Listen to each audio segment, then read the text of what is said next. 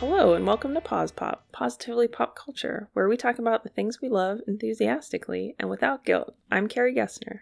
And I'm KW Taylor. This week we're bringing you a classic episode where we talk about the novel Queen's Shadow, the appeal of foreign language music, and the podcast, The Case of Charles Dexter Ward. Please enjoy. Yay! Carrie, you just read this book that you really are excited about. Yes, technically I am not finished with it yet, but I am in the middle of it and it's phenomenal. Okay, so it's a Star Wars book, and as we know, Star Wars The Rise of Skywalker is coming out soon, and I'm pretty pumped for that. I mean, you've watched Star Wars, right? Yes. Mm-hmm. Have you watched the prequels? Yes, I've watched all of everything except some of the TV shows. Okay, great. Same. So, Queen's Shadow is by E.K. Johnston, and it's a novel about Padme, who is one of my favorite characters. If you haven't watched Star Wars, she's a big character in the prequel trilogy. So in the first episode, The Phantom Menace, she is Queen Amidala of Naboo. She's like 14 years old. And in that movie, Naboo is under attack from the Trade Federation, and she's a newly elected queen, and she has to kind of get her planet out of that mess, and they run into lots of issues with that. But one of the things that I really enjoyed about that movie was she has this group of handmaidens around her, and they play a big part in the movie. I don't want to spoil anyone. Well, no, I'm going to spoil everyone. Okay, so because it plays a part in the book too. But one of the things the handmaidens do, they're not just handmaidens who like help her get dressed and stuff. They are bodyguards. And one of the handmaidens, whose name is Sabe, is actively a decoy for Padme. So they will switch places during dangerous times. And this book, Queen's Shadow, is all about them together. It takes place between episodes 1 and 2. So it explores the transition from Padme being queen of Naboo to her becoming a senator. And as a senator, she can no longer stay on Naboo. She's on Coruscant, and she has to deal with a lot of politics that she isn't used to because she wasn't dealing with people from other planets a lot. And it's just, okay, so I love Star Wars, and I've loved it since I was like 8 years old. And I really love that there's a ton of content now that, because Disney bought it, they're just like pumping out stuff, which is, you know, we can talk about the ills of corporations all day, but one of the bonuses is that there is a ton of content now. And that is both good and bad because there's so much. I'm not going to love every extra Star Wars book that comes out. Past couple I've read were like, these are fine, but not exactly groundbreaking or anything. So I have this in print form in hardback, and I'm also listening to it on audiobook because, you know. So I started this one. I started out listening to it, and pretty quickly I was like, okay, all right, I'm on board with this. And I don't know if that's because it's about Padme and the handmaidens, and I'm really interested in them, or if it's partly, I'm sure it's that, and it's E.K. Johnston's writing. And I haven't read a ton by her, but I did read a book called Exit Pursued by Bear, which we all know is a fantastic stage direction from Shakespeare. But that's a YA book about, well, it's about sexual assault, so it's tough. But I thought that was really well written, and I hadn't gotten a chance to read any more of her books until now. And I'm like, okay, yeah, I will go seek out more of her stuff. But anyway, I'm just going to try to go through some of what I like about this book a lot. And for the second episode in a row, I'm going to mention my friend Erin, because we love to kind of tweet at each other about Star Wars and Schitt's Creek. It's like all we talk about. If you're interested, sometimes I do like running commentaries of the books I'm reading on Twitter. So I have a big thread about this book as I go. And some of these ideas probably come from Erin. So shout out to Erin. All right, so one of the things I'm really interested in novels in general is just, I really love when women are friends instead of rivals. So this book, there are 6 handmaidens to begin with, and then she gets 2 more as she transitions to senator, and some of the old handmaidens leave. I can't remember the exact number, but there's kind of a core group of women, including her handmaidens, including a couple of her guards, and they all get to work together, and it's just so fun to watch. Another thing that really struck me as I was reading it was, with some books, I guess I'm just used to all these secondary characters being male, and with this book, they introduced a new character, and like half the time it's a woman, and I'm like, oh, this is pretty cool. It's fun to see women being in all different kinds of roles. There's the guard, whose name is Mariak, and she's funny, and I love her. But she's very in charge and like also defers to Padme a lot. And then they introduce Pilot, and I don't know, it's just great to see women getting to do different sorts of things. As someone who grew up with Star Wars and it being a very male-heavy world, it's really fun to see that it's becoming more inclusive in terms of gender and race and sexuality and stuff. So that's really fun. Another thing that I love about it is that it does flesh out the secondary and tertiary characters of the movies. So for some reason, I'm really interested in that. I don't know how you feel about that, but sometimes, do you ever watch a movie and you're like, that one character who had one line and like 2 scenes and was just in the background for a lot, they're really interesting. Oh, I would like to read a whole book about them. Yes, constantly, yes. Yeah, so that's part of what's really fun about this. And kind of in the same vein, Star Wars is such a huge universe, and it's really fun that a lot of different creators get to play around in it now, but it's expanding the world of Star Wars. So the core films are pretty amazing, and they're always going to be some of my favorite movies ever. But it's just a lot of fun to learn more about the world. And in this one particularly, we learn more about Naboo and its customs. And it's really interesting because, I don't know if you remember, in the first movie, there's a really distinct difference between Padme when she's Queen Amidala and Padme the Handmaiden.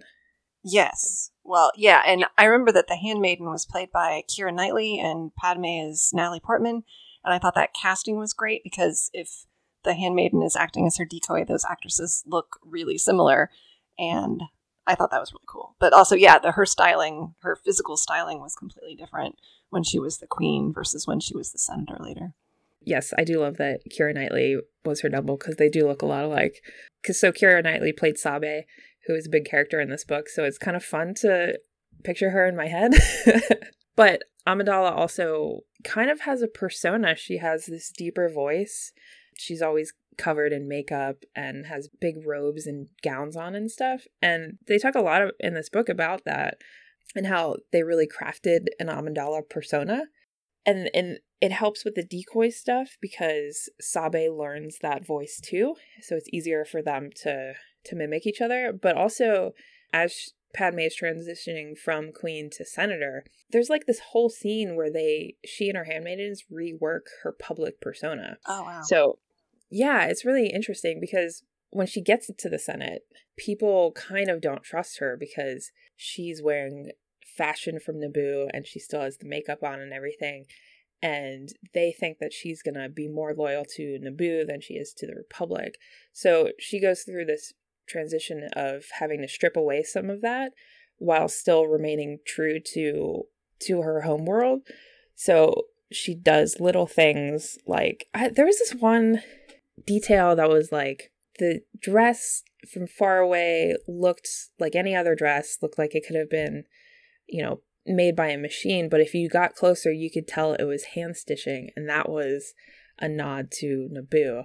I just think little details like that are really interesting, and the whole idea of identity and who we are and how much we have to give up to fit in and how much we still want to honor where we came from.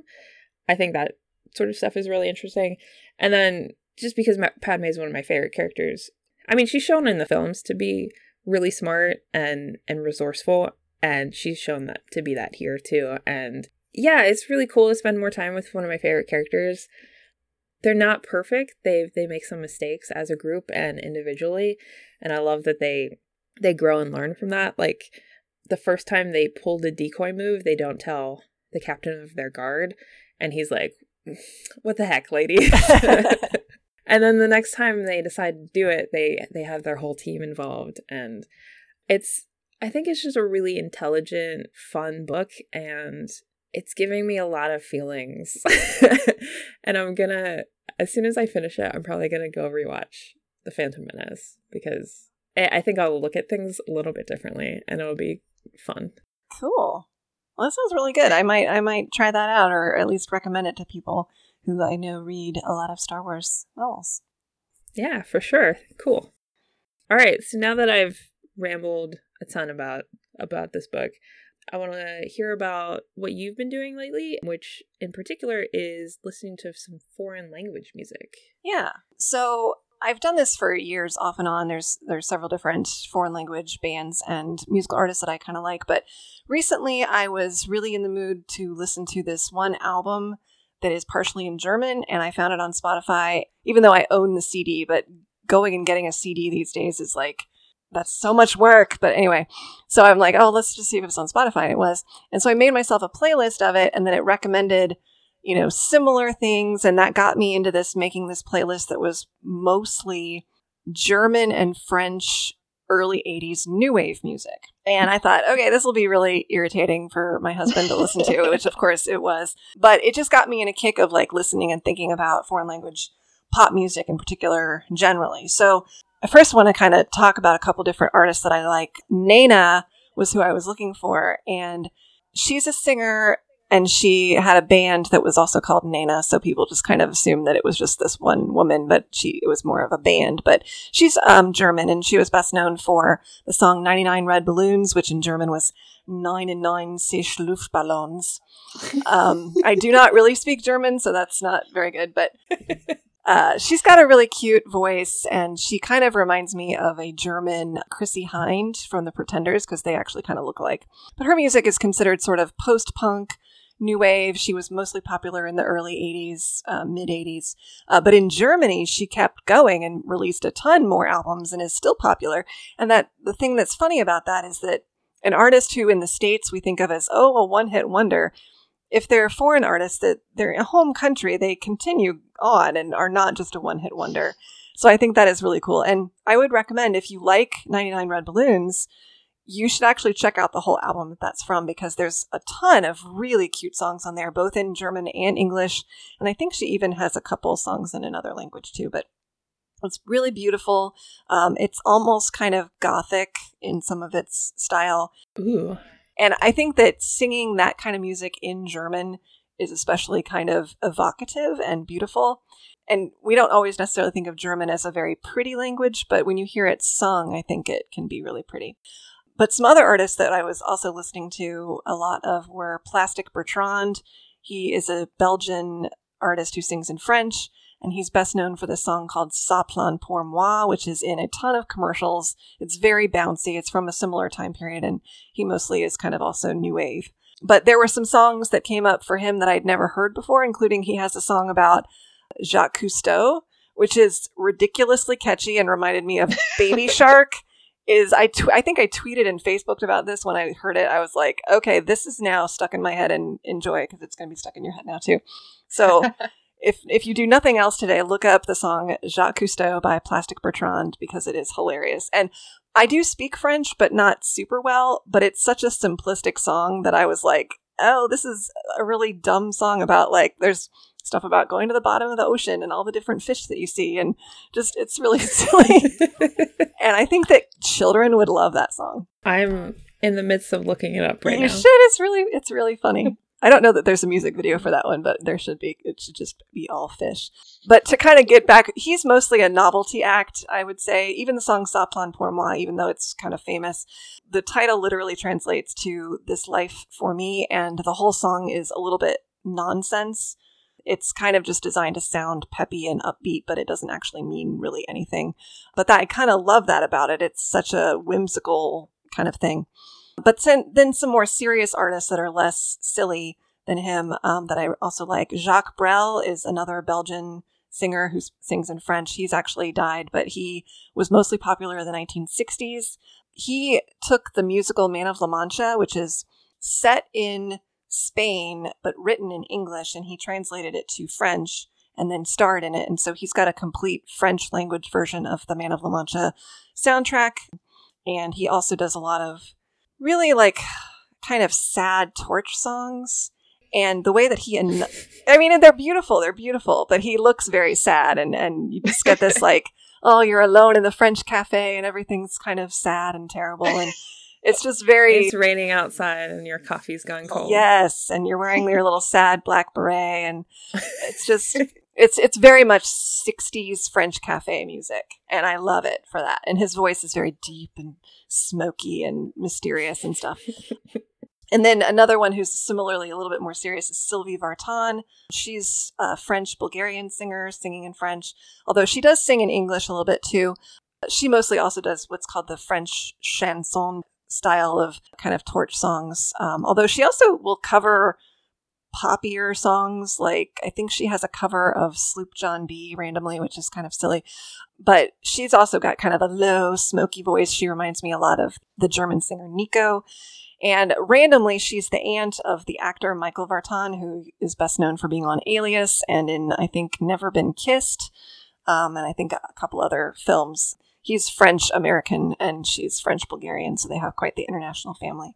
But her voice is just lovely. And then, like, if you want something a little harder, I always like the German band Rammstein, which is kind of like quasi-industrial music. They use the German language to its most kind of guttural effect, and it's pretty fun. Another German band I like a lot is Kraftwerk, and they're more electronic, and they don't always even sing, but when they do, it's often in German, and it's because it's electronic music, it's a little bit more like the language is almost symbolic. It's just for the sound of it, not so much for the meaning of it. And I know that I'm not really into this type of music, but I know it's very, very popular is K-pop, Korean pop music, where the bands will sing in multiple languages and they'll have multiple versions of the same songs. And they're hugely popular in the US, all over the world. And I think that that's pretty neat. But yeah, I mean, there's just a ton of music that if you open your mind to other languages, we don't always think about crossing the language border when it comes to music. But if you do, you're going to be in for some really neat stuff. What's your kind of experience with foreign language music? Well, probably my first conscious introduction to it was when I was in Kazakhstan for the Peace Corps. So there was a lot of Russian language pop music on the radio, which is fun. And my Russian teacher gave me some Russian language music. And some of it's cool because it's like I have a Russian version of Lady Gaga's Paparazzi. Oh, wow. Yeah, I know. And like I don't think it's Lady Gaga, but like it's still fun to kind of hear. And then I have some music that's not American that's in the Russian language. So it's fun. Sometimes I just put it on and it's kind of neat to try to figure out what they're saying. I've lost a lot of my Russian, which is sad, and I should pick it back up again. But I do kind of the same thing. I listen to a lot of Becky G. I don't know if you know who she is, but she's a singer who sings in both English and Spanish. So I kind of view it as a way to broaden my horizons a little bit. Just the other day, actually, I realized that I kind of missed listening to stuff like that. So I have an album from a Kazakh band called Ulatau. So the internet describes them as a Turkic neo-pagan instrumental folk metal trio from Kazakhstan. Yeah, it's pretty cool because you have more traditional instruments like the dombra, the Kazakh dombra, which is a 2-stringed lute-like instrument, and then they combine it with electric guitars. And it's just kind of fun to listen to. And they have some original songs, but then they will do, I guess, their folk metal rendition of like one of the Four Seasons songs. So like more traditional Western classical music. And then I mentioned the dombra. When I was in Kazakhstan, I tried to learn the dombra. Unfortunately, I couldn't bring it back with me because I had a lot of crap to take home. And I had like 1 week to pack it all up. So I'm still kind of on the lookout for a dombra. But there's some traditional Kazakh music. I don't think there's like a lot of it available to buy. I've seen a few CDs on Amazon when I was browsing the other night, but I found a couple of playlists on Spotify, which is pretty cool. And it's kind of folky music. It's a stringed instrument, so it's that kind of sound. I don't know how to describe it, but yeah, sometimes it's nice to just listen to something that's a little bit different than the norm, you know? Yeah, absolutely. I want to also give another plug to another band that I neglected to mention earlier. And I think you've listened to them a little bit, maybe correct me if I'm wrong, but Gogol Bordello, which is a U.S. band that has international members. They're from all different countries, and they base their music on Romani languages and culture, which I think is really cool. And so they sound like, on the surface, they sound like they're singing in English with a Russian accent, but that's not really the actual thing. But I've seen they were featured in a couple movie soundtracks that I really liked, but they're very weird and different. And I think their instrumentation sounds kind of similar to what you were talking about with the Kazakh bands. So I think if you haven't already listened to them, I think you would like them because I think a lot of their members are from that kind of area of the world. So that's cool. I hadn't heard of them. So okay. I just looked them up. I've got like 5 tabs open with all of the music you've been talking about now. Well, and I think this reminds us that we need to make our podcast Spotify playlist, which we will put in our show notes once we have that constructed, with a lot of the music that we've been talking about for multiple episodes. Yeah, I'm excited to do that. Yeah. And so, like, we talked about some of the cultural benefits of listening to foreign language music, but I want to mention some of the linguistic benefits too, because if it's a language that you kind of know a little bit, it can really help, depending on how the singer enunciates. It can actually really help reinforce your language learning. I was listening to a lot of Jacques Brel when I was taking a college French class, and I ended up having to do a report on him for that class. And one of the things I mentioned in my little report, this is so many years ago, was that his enunciation is very clear. And because he sings very slowly, it's very easy to kind of, even if you have rudimentary French, to understand what he's saying. But it's always also a thing where you can translate lyrics yourself. I haven't so much done this with music, but I did an experiment years ago. There was even a hot minute when I was a French major. So I don't remember as much as I should, but I was a little bit more into the French language than just surface interest. But I took a short story by Guy de Maupassant, and I actually translated it. I translated it into English. It took me forever, and I did it probably poorly, and I did a lot of dictionary help. But it was a really good exercise in showing me how to do translation. But doing that with song lyrics would be a lot less of a, chore, and something that you could do very easily. Same thing with like a poem in a foreign language. That's true. That's a good idea.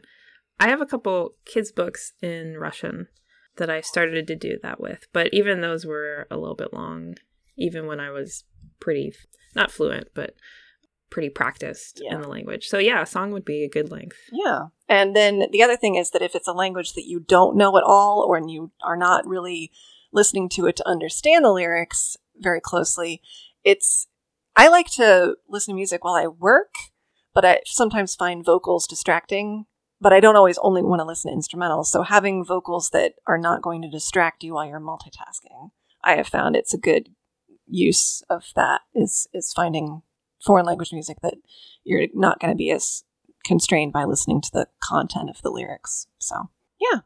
And I heard you laugh when I said Guy de Maupassant. Yeah. Because it's not your accent, but I've been told in the past, and I know that any language I speak, my accent is very, very American. So I was just imagining myself saying that. Oh. Guy de Maupassant. Passant. Passant. Guy de Maupassant. Guy de Maupassant. Guy de Maupassant. See, that was perfect. Good job. Thank you. So we kind of discussed some other things you can listen to, but something that we've both been listening to is a podcast. We both listened to this podcast called The Case of Charles Dexter Ward. And we both liked it a lot, right? We did, yeah. It's a podcast from the BBC, and it is based on a short novel by H.P. Lovecraft. And since you have read the novel, KW. Do you want to give us a little bit of background? I'll give you a little bit of background. Yeah, it's been a while since I read it, but it's a fairly short novel. H.P. Lovecraft mostly wrote short stories, but he did write this one novel. Similarly to Edgar Allan Poe, he was mostly known for short fiction, but then did write one novel. This was written in 1927, but it wasn't published until 1941 or 43. There was an abridged version published in 41, and that was after he actually died. So it's not, even though it's, this famous author's one novel, it's also not as well known. The fact that it didn't come out until after he was dead kind of made it not as popular. But essentially, it's about Charles Dexter Ward is a young man who disappears from a mental asylum. And the whole book is kind of trying to find him.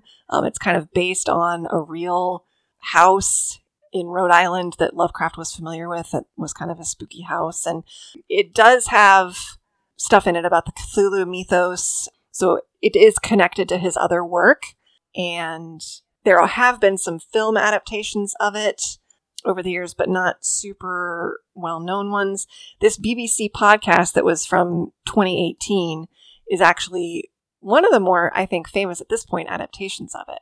So the podcast itself is produced by the BBC, but it's not like a straightforward reading of the real story as it was set and how it was set. They adapt it quite freely. It is set in present day, so it's set in the 2010s. And in terms of the format, it's a series of episodes, but it's designed as if it is a real true crime podcast. And I think that's actually what attracted me to it when you told me about it, because we both enjoy true crime podcasts. And sometimes, I don't know how you feel about this, but so with true crime, sometimes it frustrates me because there is no answer. And sometimes it makes me uncomfortable because these are real people we're talking about and real terrible things that have happened. So the fact that I could get the format of a true crime podcast without any of the kind of uncomfortable stuff that comes with it, because it was fictional, that really attracted me to it. So I think I listened to like 4 episodes in a row to begin with, and it really kind of pulls you in. Yeah, it's very suspenseful. It really pulls you in. It feels really real. I also felt like, even though I knew the whole time that it was fiction, I knew the source material, the performances of most of the people on it come off really natural. Mm-hmm. Even when they're doing kind of an info dump, there's an episode where there's like a professor who's relaying all this background about like ancient religions and stuff. And instead of some podcasts that have a similar conceit or concept, those kind of characters and moments can come off a little stilted. But I remember listening to that thinking, I have literally sat next to professors who pontificate about their areas of interest in a good way. And they sound like, this sounds very natural to me and sounds really realistic. And I don't know if they improvised some of it, but it doesn't sound very scripted or rehearsed. Yeah, it came off very natural and extemporaneous. And I like that better than having it be super scripted. Right. I actually really liked that episode. I didn't think I would, because so Matthew and Kennedy are the main hosts of the podcast, and Matthew, I think that's episode 7 or something out of 10, and a whole bunch of stuff has happened, and you're kind of starting to put together the pieces, but you're not quite there yet. And at the beginning of the episode, Matthew's just like, hey, I sat down with this professor because I'm totally out of my element. And she's just telling me about all the history that is relevant to this that we all need to know. And at first I was like, this is going to be an info dump episode. But yeah, I honestly really liked her character a lot. And I wish she had popped up again later. Yeah, it was a good episode. Yeah. It was a good use of the device. Yes. I think that sometimes when you have to convey, and this is true in a novel, in a short story, in a TV show, in a fictional podcast, in all kinds of format, and types of fictional media, you have to convey certain things to your audience, that there is only a limited number of ways to do it. Because I know the adage is always show, don't tell, but honestly, sometimes it's more expedient to do a little bit of telling, but if you can do it in a way that feels organic to the medium, then that's great. And so for a show that could include interviews. That was the perfect way to do it. Yeah, that was neat. And there's a lot of I like the fact that, I don't know, they play a little bit with the format of a true crime podcast and do things that would make sense for a true crime podcast to do. Remote recordings, found audio files. It's just it's very well constructed. So highly recommended. I agree. Yeah. And I do want to add that, so KW talked a little bit last podcast about H.P. Lovecraft and him being a giant jerk, a giant xenophobic jerk. Yeah. So one of the things that I actually sort of enjoyed while I was listening to it was they really did update it. They updated it in the time, but also just from some of the character names, you could tell that the world was more diverse. And it just seemed like a little F you to H.P. Lovecraft, which I enjoy. Yes. So I love when old things that are outdated get updated for the 21st century. Yes.